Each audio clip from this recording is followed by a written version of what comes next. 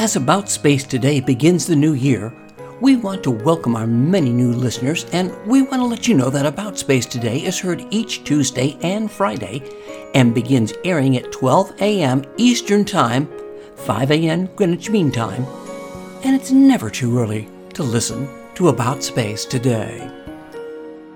5, 4, 3, 2, 1, 0. All engine running. Liftoff. We have a liftoff. This is About Space, America's return to space, with news and information on our U.S. space program. Is your host of About Space, David Denard. Welcome and thanks for joining me today. The James Webb Telescope has showcased images of the stairways to the heavens that no one has ever seen before. While the public has been transfixed on how many new galaxies and stars, it has caused a panic among some astronomers.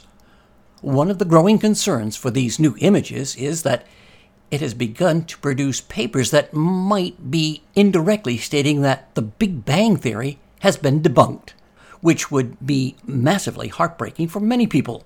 I'll have more on the Big Bang Theory next, as America and the world is listening to About Space Today.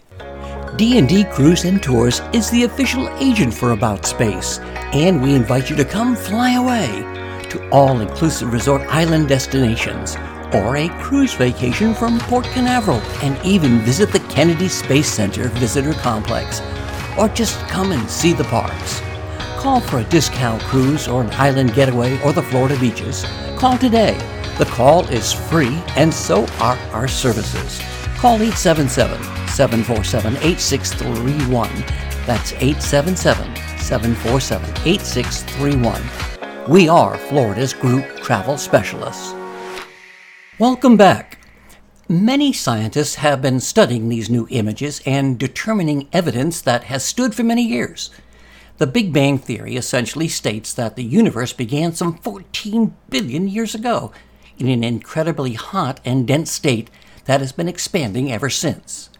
The new evidence would debunk the Big Bang Theory in a big way, as the initial idea is the universe exploded into existence and began to expand. With more is astronomer Michelle Tuller.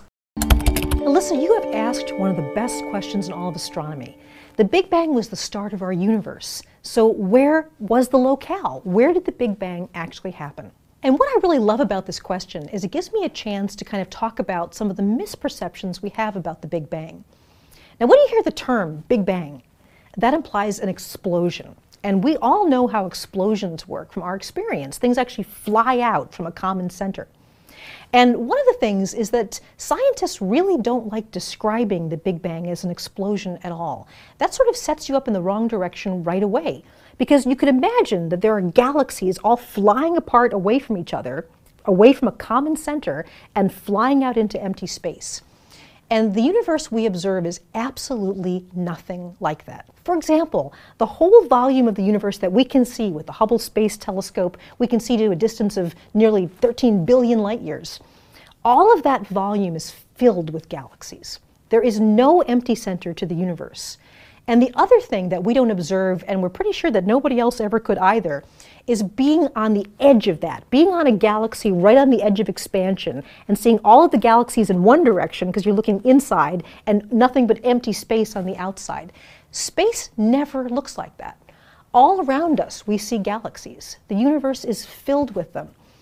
So what's really going on here? And this really gets at the crux of what the Big Bang was. The Big Bang wasn't an explosion of matter. It was an expansion of space itself.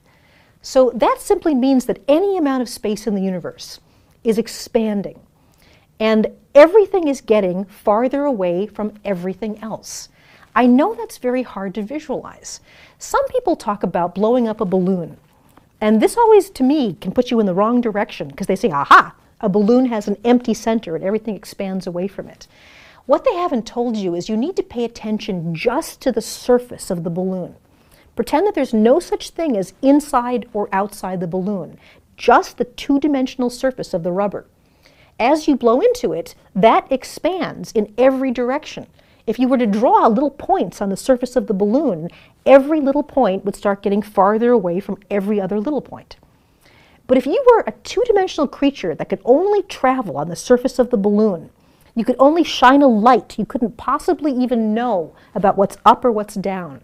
If you were completely two-dimensional, you would see every point expanding away from every other point, but there'd be no empty center.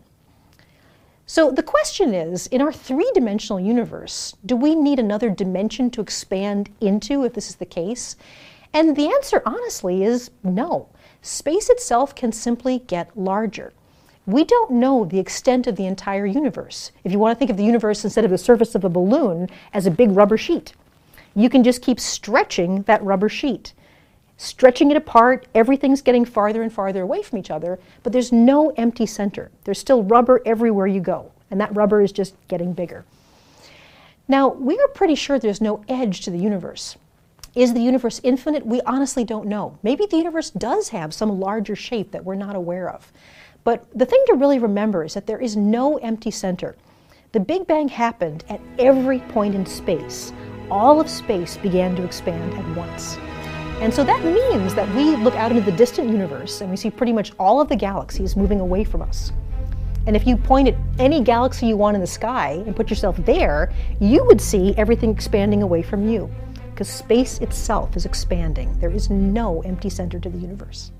The Big Bang Theory was initially devised in 1931. Should it be debunked, it would cause scientists to rethink their entire careers. Those who have rejected the idea of God, but adopted the Big Bang, would then have to ask themselves, where did all of these galaxies come from? And join me next week, Creation versus Evolution, with Dr. Kent Hovind. And as a reminder, join Dawn Meyer this Friday for another America in Space program, and have your family and friends join us each week. Follow us on Facebook at AboutSpace.today for launches and landings. And to all our listeners around the globe and here in the U.S., thanks for joining me today. I'm David Nault, and this has been About Space Today.